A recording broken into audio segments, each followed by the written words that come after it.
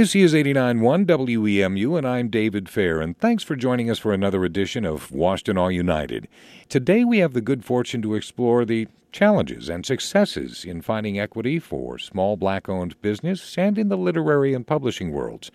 Our guest is Carlos Franklin. Carlos is the co-owner of Blackstone Bookstore and Cultural Center in Ypsilanti. And Carlos, thank you so much for making time for us today. And thank you for having me. How nice is it to be back open for in-person business and events at the bookstore? I think it's very nice. One of my biggest motivations is having an in-store. I know we have an online site that we launched March 22nd, 2020, and we had a lot of success with that, but it's nothing like getting in there and mingling with the customers. How significant an impact did the pandemic have on the store? It was kind of pluses and minuses.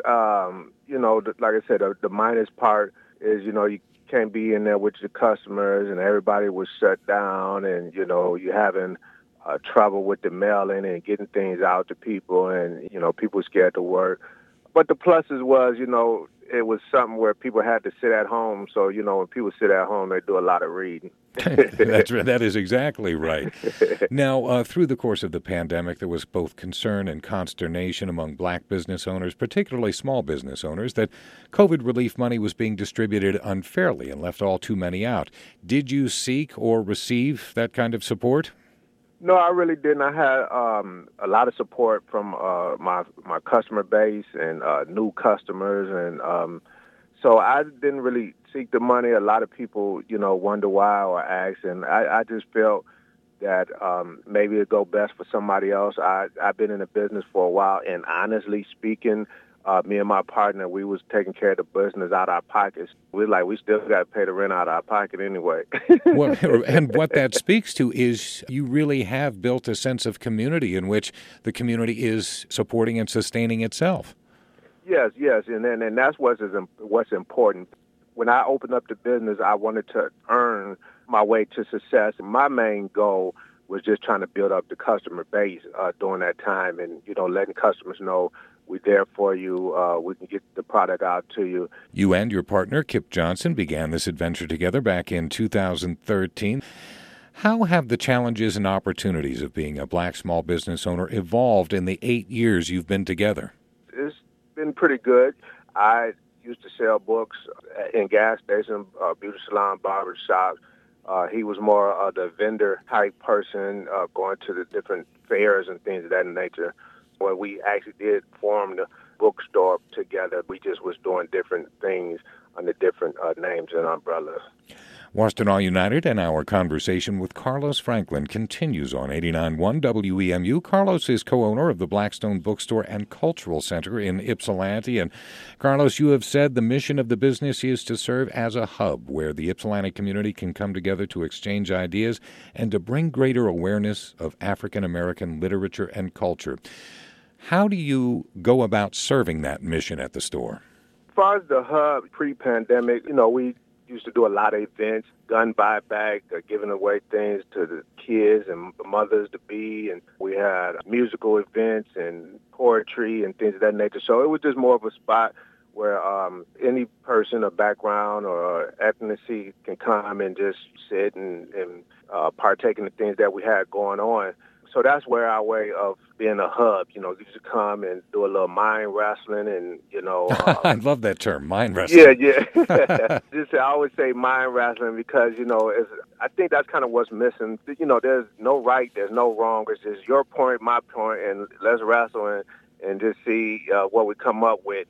And that's what I kind of enjoy because just learning about each other. So we're open to anybody, any race, creed, religion, whatever, and just speak your piece and let's see how we can make it make sense. And there may be no more important dialogue than the kind of conversation you're talking about having. And I think it's fair to say since the murder of George Floyd, there has been an increase in interest in black authors and black literature that extends beyond the black community.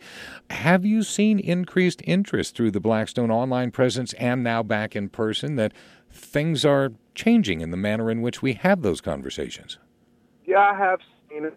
I don't want to be a business that's just built on the moment. I want to be a business where people come to you because you do good business and you have what they want. So with that being said, yes, I have seen an increase of people that's interested in, black authors and black books. But one of my things is that don't just get caught up in the political part of the black experience.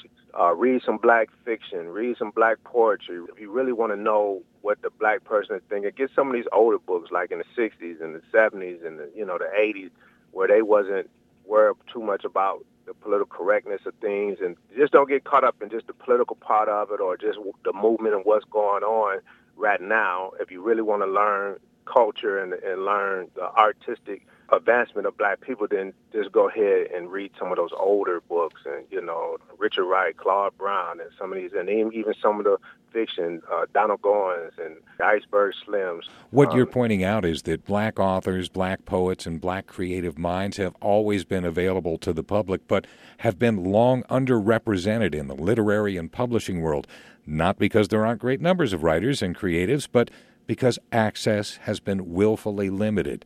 Is this a period of time in which we exist now where there is opportunity to create greater change?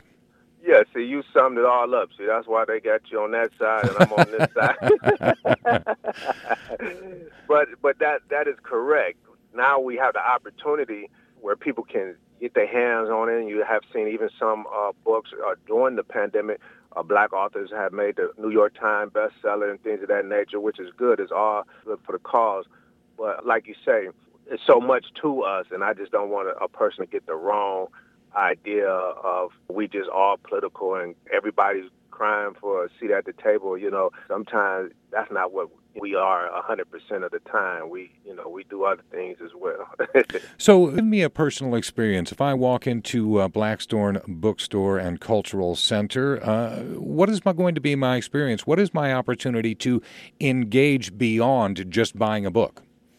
Well, when you come in, you're going to be greeted with, either me or Kip or one of our workers. You're going to see different things we have in the store. We sell flags, African flags, African-American flags, Black Lives Matter flags. We sell dashikis. We sell toothpaste and with no fluoride and shea butter and different things like that. So, and every one of the most common words that I hear is, "Oh, I love the smell." We have incense, we have oils and candles and different things. So that's what you're going to first experience. Your senses is going to be there, and then you're going to be able to speak with someone that knows about the culture and share their insight, firsthand experience.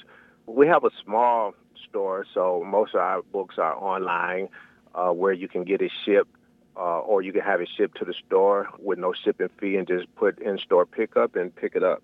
So those are some of the things that you will experience when you first come in.